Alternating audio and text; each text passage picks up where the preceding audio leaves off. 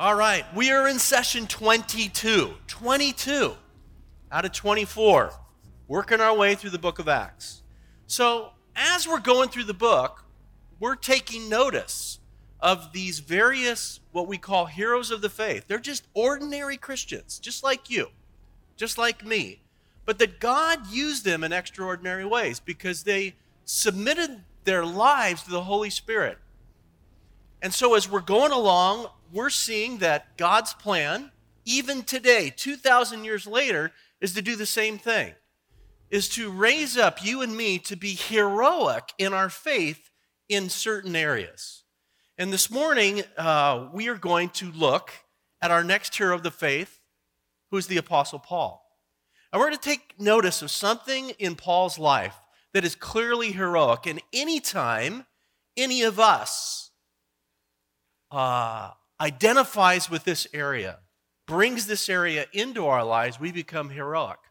Now, the whole theme verse for the book of Acts is Acts chapter 1, verse 8, where Luke is writing the book and he says, in quoting Jesus, "You will be my witnesses." Notice it doesn't say, "They will be my witnesses." No, you will be Jesus' witness. That is his plan for your life. And in so doing, there are many different ways, 24 different ways that we're studying to be the Lord's witness and be heroic in this day and age. And today we're going to look at this 22nd trait of a heroic believer. So here's our hero of the faith trait today. One of the most heroic things you can do is to simply tell your story. And you can do it in 1 minute. And you can do it in a powerful way. Now, let me begin by giving you 3 facts about your story. The first is this: it is one of a kind. You know, every person has a story to tell. Your story is one of a kind. No one else on earth has your story. If you don't tell it, it will never be told. It will never be shared. Psalm 66, verse 16 says this: "Come, let me tell you what God has done for me." Do you know that God wants to use you so that you would tell others what he has done in your life? That's part of your story. We're talking about your spiritual story. We're talking about your God story. It's one of a kind. Second, it can't be argued with. People, they can argue with the Bible. They can argue with theology. They can argue facts and statistics if you throw those out to them. But they can't argue with your story. It's your story. What are they going to say? "I don't believe in your story." You know, you're telling, "Hey, it's my story, dude," you know? I mean, you can't argue with your story. Revelation 12:11, "They triumphed over him by the blood of the Lamb and by the word of their testimony." Spiritual victory is led as you share your story. Lastly, it's given to you by God to be told. Look at Psalm 107, verse 2. "Let the redeemed of the Lord tell their story." If you are redeemed of the Lord, God wants you to tell your story. Turn to your neighbor right now and just say this: God wants you to tell your story. Just tell that to someone.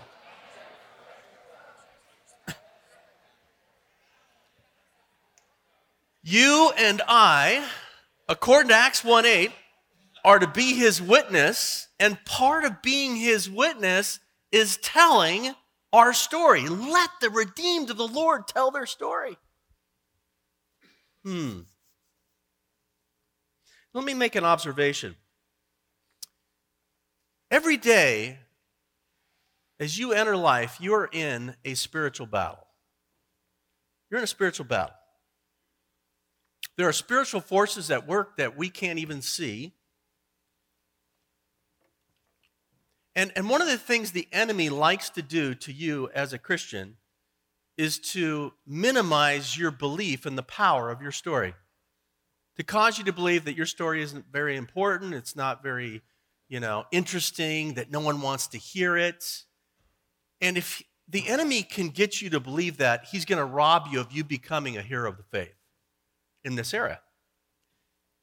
It's very easy to just fall into the temptation of underestimating the power of your story. And I'd like you to talk about that at your tails, because I think it's very common. And some of us, really kind of have believed this hook, line, and sinker. But I'd like you to talk about what are some reasons why we think our story, it's not that important to tell. What are some reasons why we think that? Talk about that at your tables for a moment. Okay, let's read. I'd like us to read out loud our hero of the faith trait. Again, can we do that? You see it on your outlines. Here it is. Ready? One of the most heroic, now we're not all reading it out loud. Ready? Here it is. One of the most heroic things you can do is to simply tell your story. Now, question.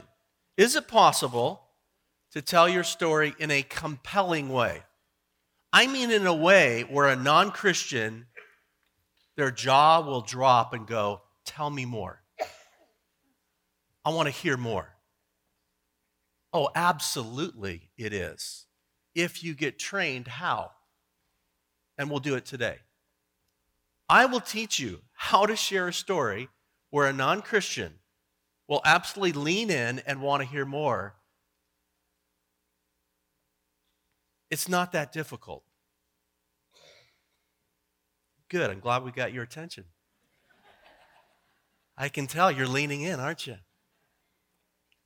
So what we're going to do this morning is we're going to travel with the Apostle Paul. And we're going to see how Paul, on 2 occasions, tells his story. Now, 6 times in the book of Acts he does, but we're going to study 2 of these today. And we're going to learn some important things about storytelling. I'm talking about your spiritual story. And we're going to see Paul on his missionary journey, and he's going to complete his 3rd missionary journey. Actually, we're going to cover 6 chapters today. It's probably the most I've ever covered in one sermon. We're not going to read all of this. I'm going to skim a lot of this, but give you the context, and then we're going to focus in on his story. So in Acts chapter 21 to 26, Paul basically, and let's put a map up here. He journeys from right here, from in this area where he actually had, in chapter 20, his meeting with the Ephesian elders. And then he's going to go from here all the way, this direction, you can see the map, and make his way all the way to Tyre, and here is Israel. And so let's read just a little bit, some scriptures here. We're in Acts 21 right now. So if you don't have a Bible, or if you do, open it, and let's begin to just look at some scripture here, and then we'll focus in on the stories. Acts 21. After we had torn ourselves away from them, that's the Ephesian elders, here at a place called Miletus, we put out to sea, and so he's going to sail, and he went straight to Kos, and then he's going to make his way past Cyprus right here, and then he's going to land there at Tyre, which is here. They have some prayer on the beach there, and then he continues south, ultimately to Caesarea. Many of you have been with me to Caesarea. I'm going to show you a picture of Caesarea later. And he stays at the house of Philip, the evangelist. And there's a discussion there. Let's read that. Verse 10, after we had been there a number of days, a prophet named Agabus came down from Judea. Coming over, he took Paul's belt, tied his own hands and feet with it, and said, the Holy Spirit says, in this way the Jewish leaders in Jerusalem will bind the owner of this belt, being Paul, and will hand him over to the Gentiles. When we, Luke's a part of this, when we heard this, Luke's the author of this book, we and the people there pleaded with Paul not to go to Jerusalem. Don't go there. Then Paul answered, why are you weeping and breaking my heart? I'm ready not only to be bound, but also to die in Jerusalem for the name of the Lord if that's necessary. So they couldn't persuade him, and Paul makes his journey then from Caesarea all the way to Jerusalem. That's 75 miles. Many of you have driven with me that length, and you kind of know, you go up to Jerusalem. So what happens at Jerusalem? Chapter 21, verse 17, when we arrived at Jerusalem, the brothers and the sisters received Paul warmly. Remember, he's been on a missionary journey. He's been all through Europe Thousands of people are turning to Christ. The next day, Paul, went and saw James and the elders in the Jerusalem church, and Paul greeted them, reported them, all that, God has been doing through the Gentiles through his ministry. And when they heard of this, they praised God, but then they said, Paul, guess what? There are a lot of people in Jerusalem who don't get you. I mean, all these Gentiles are turning to Christ. They think you're teaching that the law is not necessary anymore. And they said, you need to go to the temple and do a purification rite. So let me show you a picture of the temple. Here is the temple in Jerusalem. It's going to appear here at some point when Robert wakes up. Give us the temple, Robert. There it is. See? Amazing. And so here's the temple. This is a model. And Paul would have gone into here. There are many mikvahs, these purification rite, baths that he would have taken. Some of you have seen them over there. And then Paul would have gone into the temple to worship. It was part of what you would do as a Jew. And then certain Jews saw Paul there. They knew what he was doing, and they got really jealous, and they claimed that he brought Greeks into the temple and Gentiles past where you could bring Gentiles, and just basically a riot almost breaks out. And you go down to verse 35. Paul was taken by this crowd. He was arrested. They're trying to seize Paul and kill him. They're at the temple, accusing him of something he hadn't done.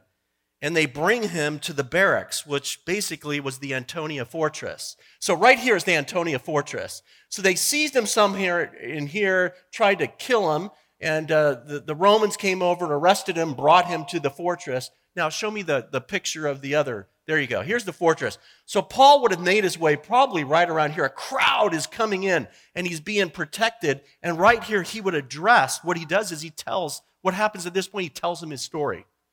In verse chapter 22, brothers and fathers, listen now to my defense. And then he goes into a story. We're not going to study a story here because I'm going to share it to you later. The second time he shares it. And the crowd, chapter 22, verse 20, they listen to Paul tell a story and rapt attention until he talks about how God called him to go to the Gentiles. And the Jews didn't like that because they still felt that God should be to them the way they felt God should be only to them. And they went nuts. And they said, this guy should not be alive, rid the earth of him. And they tried to kill him, but then they brought Paul into the barracks, into the Antonia. And then they called the Sanhedrin, and they brought Paul before the Sanhedrin, which is the Jewish high council. Go ahead and show me the picture. This is the best one I could find you of what they would have brought Paul before. And they're accusing him of all these things, and Paul's like, wow. And then Paul recognized that some were Sadducees, some were Pharisees, and he said, hey, I'm on trial today for the resurrection of Jesus. And it divided the crowd. Paul was brilliant, and they began to fight each other. And then you find in verse 11, the following night, the Lord stood near Paul and said, take courage. You need to tell your story in Rome. I'm going to get you to Rome. Don't worry. Well, verse 12, this is chapter 23, the next morning, 40 Jews form a conspiracy to kill Paul. Paul's nephew, a little boy, hears about this, tells the story to Paul that these guys have sworn not to eat food until they kill Paul. And Paul tells the commander, the Roman commander, about this. The commander, verse 22, dismissed the young man and said, don't you tell anyone that you reported this to me. And what happened? Then he called 2 of the centurions and ordered them, get ready a detachment of 200 soldiers, 70 horsemen, and 200 spearmen. Look at that. And take Paul to Caesarea. Take him back 75 miles, bring back here's Caesarea. So they bring him back to this port city. This is an artist's rendition of Caesarea. And they bring him to this place, which is basically Herod's temple complex. And maybe show the next picture. This is a picture today of what's left, and this is a picture of the pool of Herod. Most likely, the Apostle Paul would have swam in that pool. And I tried to get the picture of my son Luke swimming in it, which he wasn't supposed to do, but he did anyway, and I took a picture of it. Sorry about that. But, it's a cool picture. I was like, swimming where the Apostle Paul swam. Is that like cool? Anyway, so what happens with Paul here? Basically, he stays here under arrest. Look at chapter 24, verse 27. When 2 years had passed, Paul's arrested and he stays there 2 years. Then what happens? Well, then you've got this whole situation with, what do we do with the Apostle Paul? You got all the Jews in Jerusalem that still want to kill Paul. And so they come over, press charges against Paul, and finally Paul realizes, I got to appeal to Caesar and go to Rome. And in verse 12, after Festus had conferred with the council, he declared, you have appealed to Caesar you're going to go. Festus, the governor, realizes he has nothing to write to Rome about Paul. I mean, what is he being accused of? And so King Agrippa II, this is the great grandson of Herod the Great. There are many Herods. And Agrippa II shows up into Caesarea, and Agrippa said, hey, I'd like to hear Paul myself. I want to hear his story. And I'll help you figure out what to write to Rome. And the next day, Agrippa and Bernice, they all come together in this grand meeting. You see there in verse 23 of Acts 25. And then go to chapter 26. Then Agrippa said to Paul, you have permission to speak for yourself. Paul comes into a huge audience. This is a huge political rally. Paul motioned with his hand and began his defense. King Agrippa, I consider myself fortunate to stand before you today as I make my defense against all the accusations of the Jews, and especially so because you are well acquainted with all the Jewish customs and controversies. Therefore, I beg you to listen to me patiently. And he tells his story again.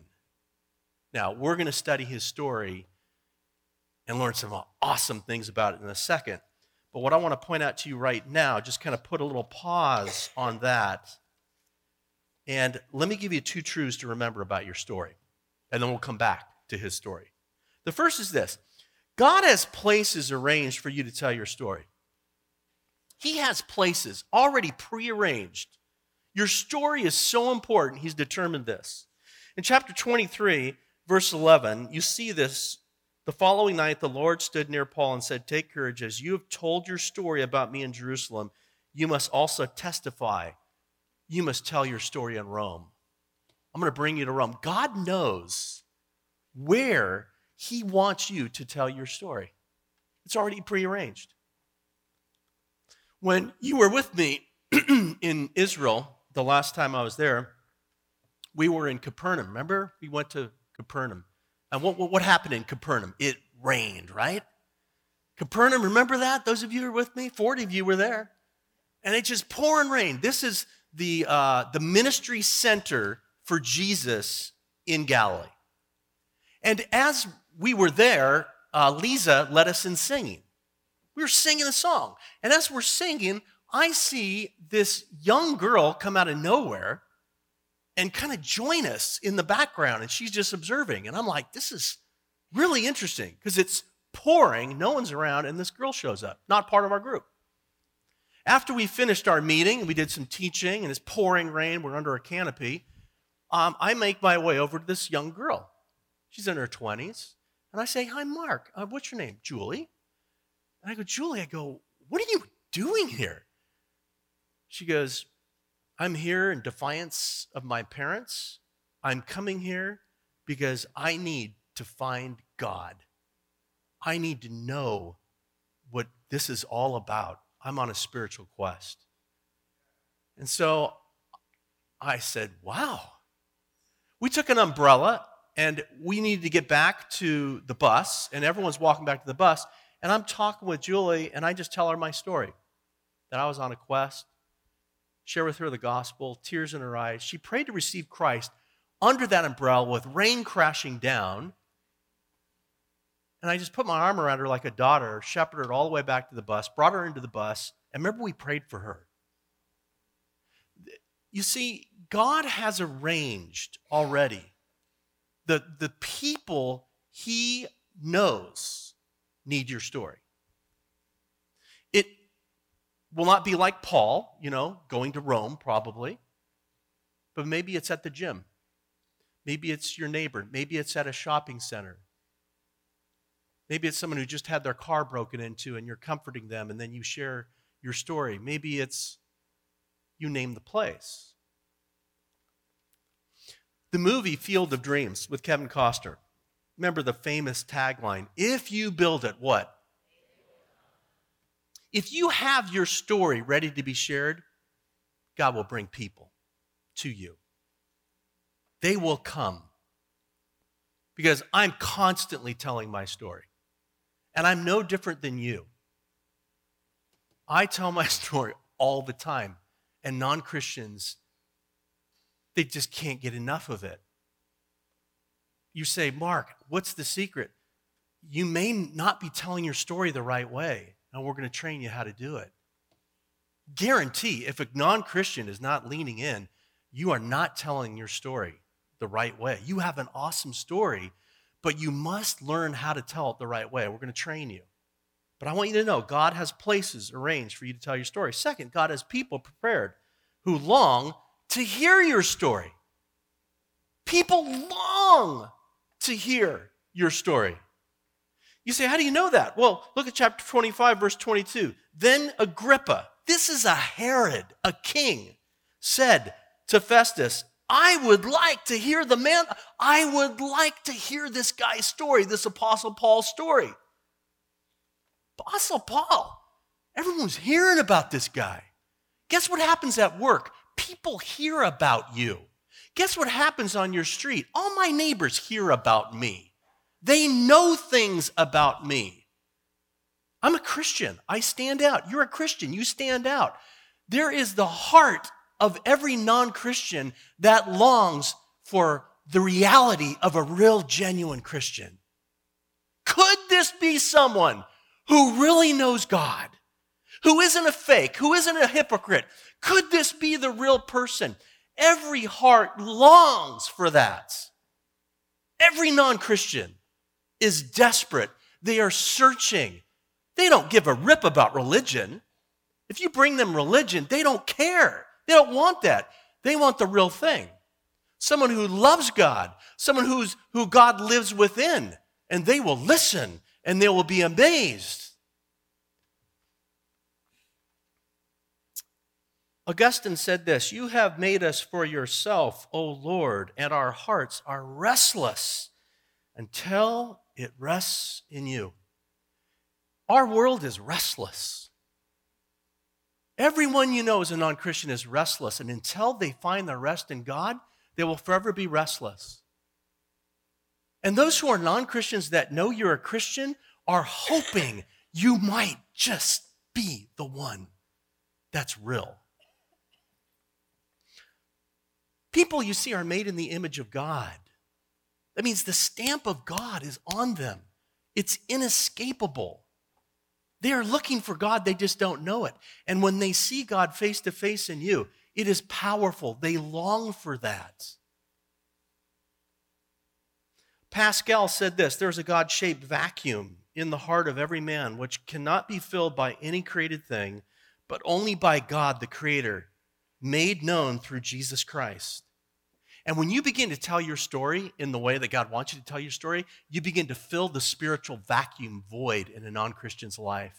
And they will listen, they will lean in, and I see it all the time with non-Christians that I talk to. They can't get enough of my story. You just need to know how to tell your story. Because some of you, I'm being honest with you, have been telling your story in a way that is so offensive. You try to throw the Bible down on people. That's not where you start. That's where you end. You've got to learn to tell your story the way the Apostle Paul told his story. Okay, I'd like for you to talk a little bit about this because I want you to really see that God is arranging history. History is his story. And God makes divine appointments all the time. And many of you have experienced those divine appointments where God has used your story. You know, you're one of the reasons why you need to come to Followers is because you're sitting around tables with people that are so much more mature than you are, and you just have to admit that. You go, you know, I'm a young Christian. I have no idea to tell my story, but there's someone at your table who's telling their story, and they tell it well. And that's why you need to learn and listen to them. And that's how you grow in your faith, by having humility to say, I can learn from, yes, the Word of God, as Pastor Mark or whoever's preaching, but also by the Word of God incarnate in the life of people around you. So this is what I'd like you to share. Can you tell about a time God arranged or prepared someone to hear your story? And you would humbly just offer that up, like, yeah, I almost was amazed when this happened, and God used my story to touch someone's life. Take a moment, talk about that. Okay, let me give you 3 guidelines to tell your story. If you're going to tell your story in a way that is gripping, where people are going to lean in to hear it, these are the things you do. You just follow the Apostle Paul. Every good story has a beginning, a middle, and an end. It's as simple as that. So let's see how Paul follows this kind of guideline. So you start with your beginning. Tell about your life apart from Jesus. That's where you start. You summarize quickly what you were like before you knew Jesus. And this is where Paul starts as he tells his story. Look at chapter 26, and we'll just start reading verse 4. And notice, he's talking about his life before he knew Jesus. And he's given he goes, listen to me patiently. He starts, the Jewish people all know, you guys all know, the way that I lived since I was a child. From the beginning of my life in my own country, and also in Jerusalem. They have known me for a long time and can testify, if they are willing, that I conform to the strictest sect of our religion, living as a Pharisee. I was a religious Pharisee before I knew Jesus. And now it is because of my hope in what God has promised our ancestors that I am on trial today. This is the promise our 12 tribes are hoping to see fulfilled as they earnestly serve God night and day. King Agrippa, it is because of this hope that these Jews are accusing me. Why should any of you consider it incredible if God raises the dead? I too was convinced that I ought to do all that was possible to oppose the name of Jesus of Nazareth. Guess what? I was a religious zealot, a Pharisee who opposed Christianity. And that is just what I did in Jerusalem. On the authority of the chief priests, I put many of the Lord's people in prison, and when they were put to death, I cast my vote against them. Many a time I went from one synagogue to another, had them punished, tried to force them to blaspheme these Christians. I was so obsessed with persecuting them that I even hunted them down in foreign cities. That is how you start. I was the #1 worst Middle Eastern terrorist imaginable. And Paul was. He was the first. This is where you start. You come out with an attention getter. This is what I used to be religious. I was a fanatic, but the wrong religion. Killing Christians, arresting Christians. I was obsessed. You say, that's not me, Mark. Yeah, but you were a total drug addict, weren't you? You were completely addicted to porn. You were an adulterer at one point. You used to be full of hate and spite and anger. You got to tell that story. You got to tell what you were before you knew Jesus. I had 6 abortions. I hated people. I hated my mom. I hated my dad, whatever. What is it? What figure?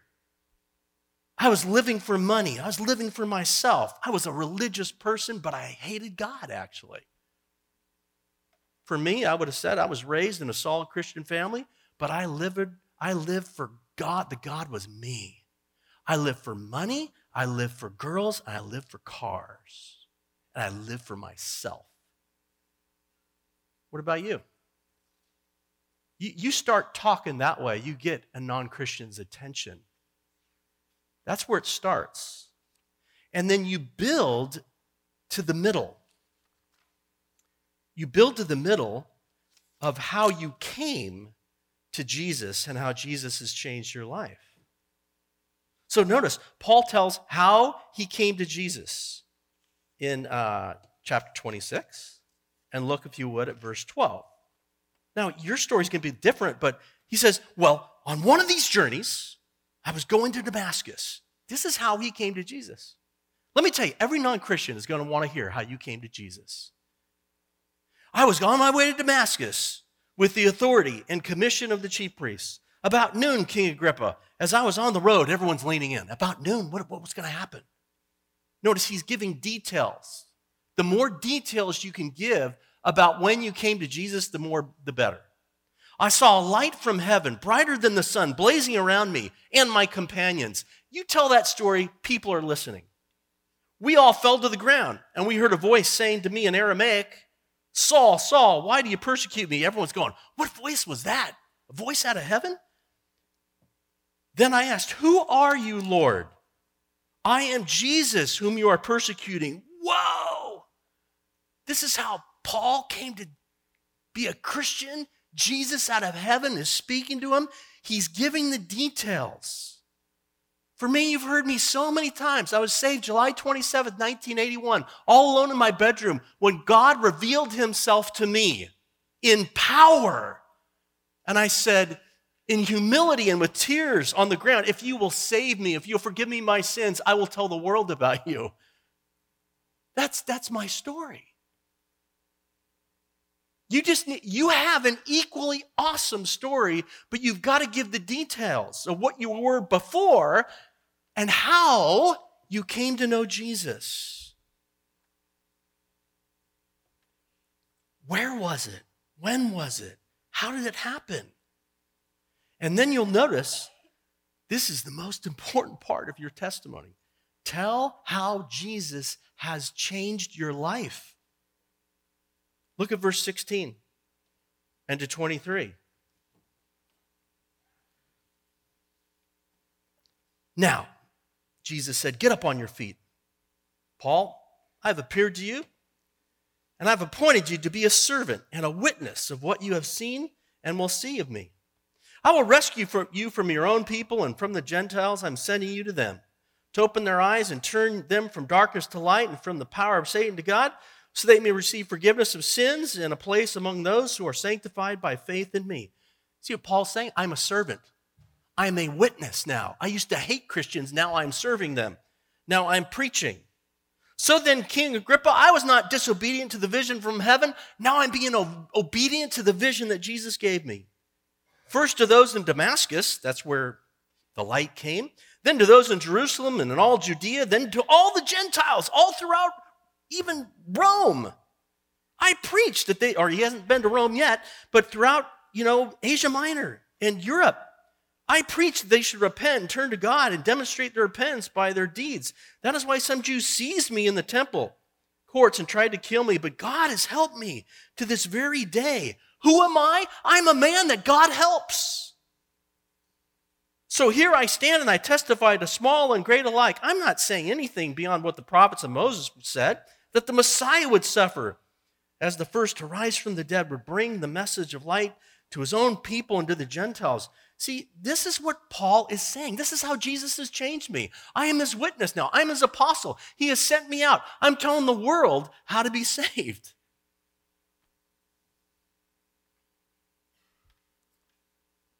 What Jesus has done to you is going to be different. But you've got to tell how Jesus has changed your life and how he is changing your life. That is your story. I now have peace in my life. For the first time in my life, I can finally sleep. For years, I had to take pain medication to actually go to sleep. I was addicted to pain medication to sleep for years, and now I can go to sleep. Jesus puts me to sleep. I've been delivered from drugs. Guess what? I no longer watch pornography. No longer. Zero. A non-Christian is going to lean in and go, what? I'm now concerned about others. I used to give a rip about others. Now I actually go to church and I love going to church. A non-Christian hear that? That just amazes them. I now get direction from the Bible. I can read the Bible and it's like God speaks to me and he says what I should do. Non-Christians are like, what the heck? They don't know anything about that. They don't know about the experience. Do you know I have a sense that God lives within me and the Holy Spirit comforts me, speaks to me, leads me? Non-Christian, just they sit there, they don't understand. They're going, this is finally real. I'm hearing something real. Not religion. I'm hearing about this guy and his relationship with Jesus, and they lean in. You know, I now serve as a greeter at Three Crosses, and I love it. Really? Now, notice what Festus says, and sometimes you get this reaction. At this point, Festus interrupted Paul's defense. You're out of your mind, Paul. He shouted, your great learning is driving you insane. I mean, he's hearing this story, and he's like, this is so otherworldly. You think Paul's going crazy, but then look what Paul says in response. I'm not insane, most excellent Festus, Paul replied. What I am saying is true and reasonable. And if you tell your story in a true way, it's powerful. It's so powerful, and people will go, yeah, that is reasonable. That's the real living God that's showing up.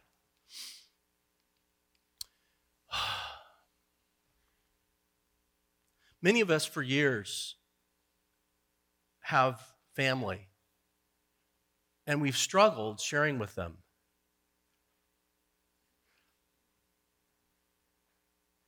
At the risk of taking you out of this story for a moment, but I feel I must, and bring you to another story to make a point.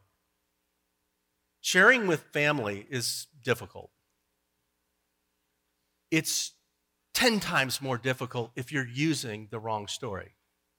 If you use the right story, you will have great impact into family. You say, what do you mean by that, Mark? Jesus went to a place where a Gadarene demoniac lived, and he healed this man. He allowed the demons from this man to go into a herd of pigs, and the pigs died in the Sea of Galilee. And the man was seated in his right mind, totally healed. And this man who came to know Jesus begged Jesus, Jesus, please let me follow you. And Jesus said, no, it's not time for that right now to literally follow me. You know what Jesus said to him? He said, you go home. And he gave this man the greatest, and I believe it's the greatest advice in the Bible on how to tell your story to your family, or anyone for that matter. Jesus said, go home, Mark 5:19, and tell your own house how much the Lord has done for you and how he's had mercy on you. We think we're going to win our family by putting tracts out and Bible verses. That's so weird. When Jesus says, why don't you tell your brother how much mercy God has had on your soul? Why don't you tell them about what Jesus is doing and has done in your life, how he's transforming you? Why don't you start there? Because that's a story anyone's going to listen to. Don't start from the outside in. Start from your heart out. Tell about how you came to Jesus, where it was, when it was. Tell about what you used to be and who now you are becoming. And get specific about how Jesus has changed your life, how he's healing your marriage.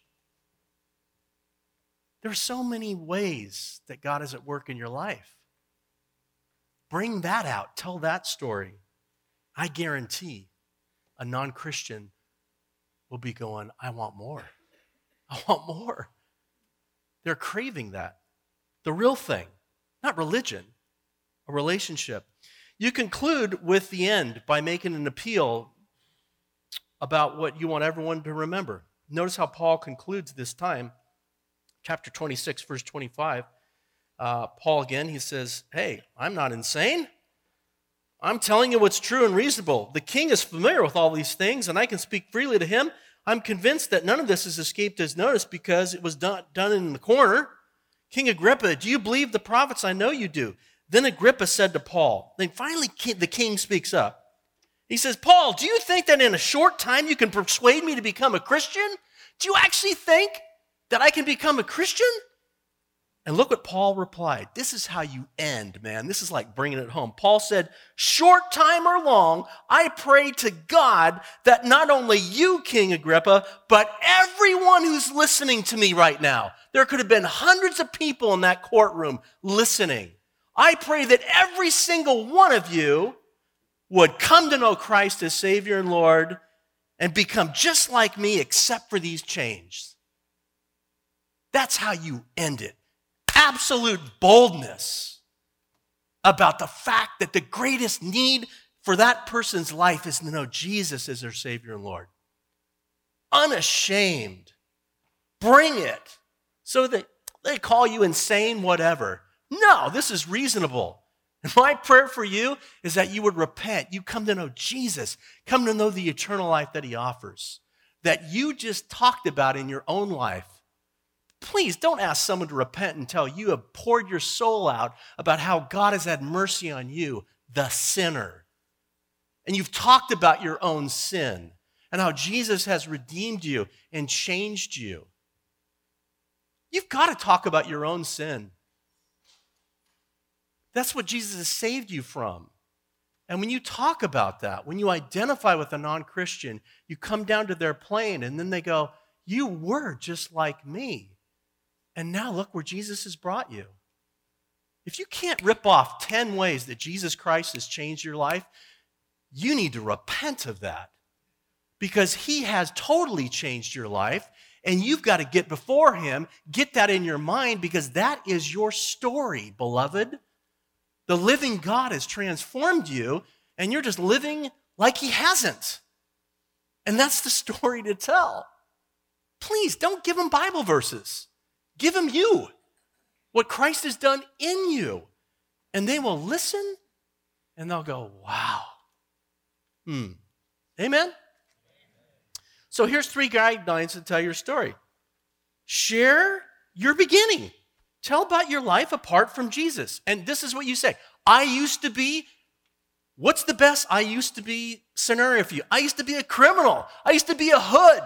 I used to be whatever you want to say. I used to be whatever. You come up with your own image, and then, guess what? You better take notes because you're going to do this in a second.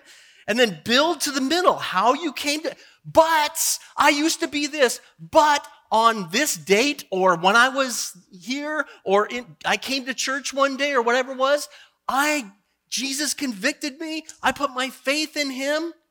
And guess what? He's changing me. List off a few things, and then you end with a bold appeal. I don't know you very good, but the most important thing is that Jesus has changed me. I pray that you put your faith in Jesus. That is how you tell a story. So here it is. I'd like you to pair up. Kind of a bold thing. I want you to pair up with one other person. Try telling your story using these 3 guidelines. You got 2 minutes. 1 minute for one person. First person, get ready to go. I'm timing you. Go, go, go. Go for it. All right, let's review, you guys. If you could bring up our hero of the faith trait again, Robert. I'd like us to say this out loud. Let's read our trait again, you guys. Here it is. Ready? 1, 2, 3. One of the most heroic things you can do is to simply tell your story. Okay. Let me review some things, and then I want to tell you a couple stories. 3 facts about your story. It's one of a kind. It can't be argued with. It's given by God for you to be told. Let the redeemed of the Lord tell their story. 2 truths to remember about your story. God has places arranged for you to tell your story. God has people prepared who long to hear your story. 3 guidelines for telling your story. Start with the beginning. Tell about your life apart from Christ. I used to be. Build to the middle, how you came to Jesus. But then one day I came to, and how Jesus has changed your life. In these 5 ways, he has changed my life. And then you conclude with a bold appeal. That's how you tell your story. Now, one final principle It's up to us to tell our story, but it's up to God to use our story. And I think about the Apostle Paul and the many times that he told this story, 6 times recorded in the book of Acts. But how many times did Paul tell his story on the road of what Jesus had done in his life? And I think even of those stories that we have of Paul, his testimony, recorded in the Bible, and how many millions came to know Jesus as Savior and Lord because of Paul's testimony. Because they could relate to a guy that was the worst of sinners who Jesus totally transformed. And did you know that in the year 323 AD, Constantine claimed Christianity as the official religion of all of Rome? That God used this Apostle Paul and his story, ultimately, I'm going to bring you to Rome, and God did bring him to Rome. The power of story is so awesome. Let the redeemed of the Lord tell their story is the reason your family, people you know have not come to Jesus, is because you're not telling your story. I'm just throwing that out there. I know that's a big thing to think about. They triumphed over him. The him is Satan. Satan is causing family and friends and people we know to be bound in sin. We overcome Satan by the blood of the Lamb, which has been shed, and the word of your testimony. Your testimony is powerful. So powerful. So is my word that goes out from my mouth. It will not return to me empty, but will accomplish what I desire and achieve the purpose for which I sent it. Isaiah 55:11. I was so indifferent to God as a high schooler. So self-centered, so full of pride. And one day, a young man shared his story in our youth group. His name is Jeff Battersby. And he gets up in youth group and he said, I'm asking for prayer because I'm going to be going to Africa for 3 months. Jesus has changed my life. I want to tell others about him. That was the most powerful sermon I ever heard in high school. Because it was his real story. And I sat there as a high school kid with my jaw just open, and God began to speak to me and say, this is what I want in your heart, a real relationship with you, Mark.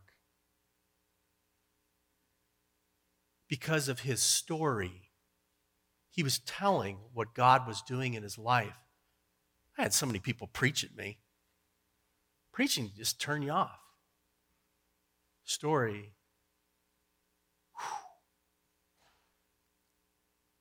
You never know how God will use your story, even part of your story. Satan's going to do everything he can to get you to think your story's not worth telling. Even a portion of it. It's so powerful. People will never forget it. Never. They'll forget sermons, but they will not forget your genuine, real, honest journey with God. This is a beautiful story I want to close with.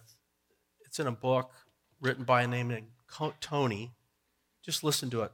And he's writing about an observation he made. One of the most touching stories I know, he told me, was by a pastor friend from Atlanta, Georgia.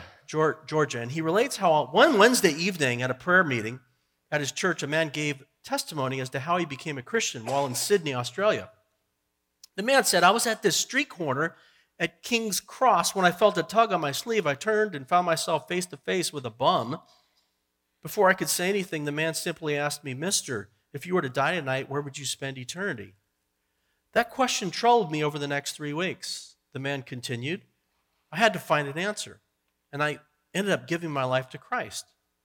My minister friend went on to tell me that 3 years later, another man came to one of his Wednesday night prayer meetings and gave almost the identical testimony. He too had been at King's Cross in Sydney when a derelict had pulled on his sleeve and then asked him if he were to die tonight, where would he spend eternity?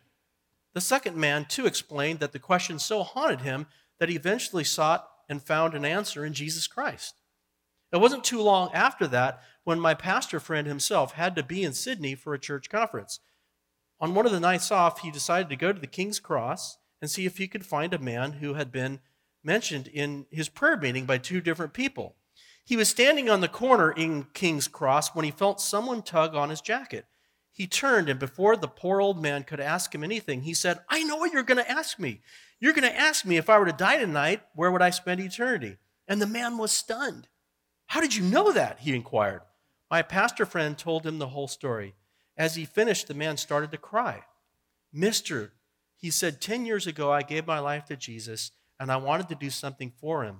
But a man like me can't do much of anything. So I decided I would just hang here on this corner and ask people that same simple question. I've been doing that for years, mister, but tonight is the first time I never knew it did anybody any good. Can I say this? One of the greatest goods you will ever do in your life is to tell your story. The greatest good, to tell your story. Let the redeemed of the Lord tell their story. Go from here telling your story. Amen? Let's pray. Lord Jesus, we thank you for the power of your word. We thank you, Lord, for the Apostle Paul, who's our example of a hero of the faith. Lord, you use ordinary people, filled with your Spirit, willing to humble ourselves and tell our story. You used Jeff Battersby in my life to rock my world there, and somehow years later, I fully surrendered my life to Christ. Somehow that story penetrated me. There was something real about missions that gripped me even then. Lord, what a difference. I praise you, O God, for the change you brought about in my life. For those that have shared their stories, Lord, help us to never underestimate the power of our story. Fill us with our spirit and a new willingness to be led of you even this week, to tell our story in part or in whole. Bring within us a boldness, I pray, to communicate at this level and to be humble heroes of the faith. All God's people said, amen. Hallelujah.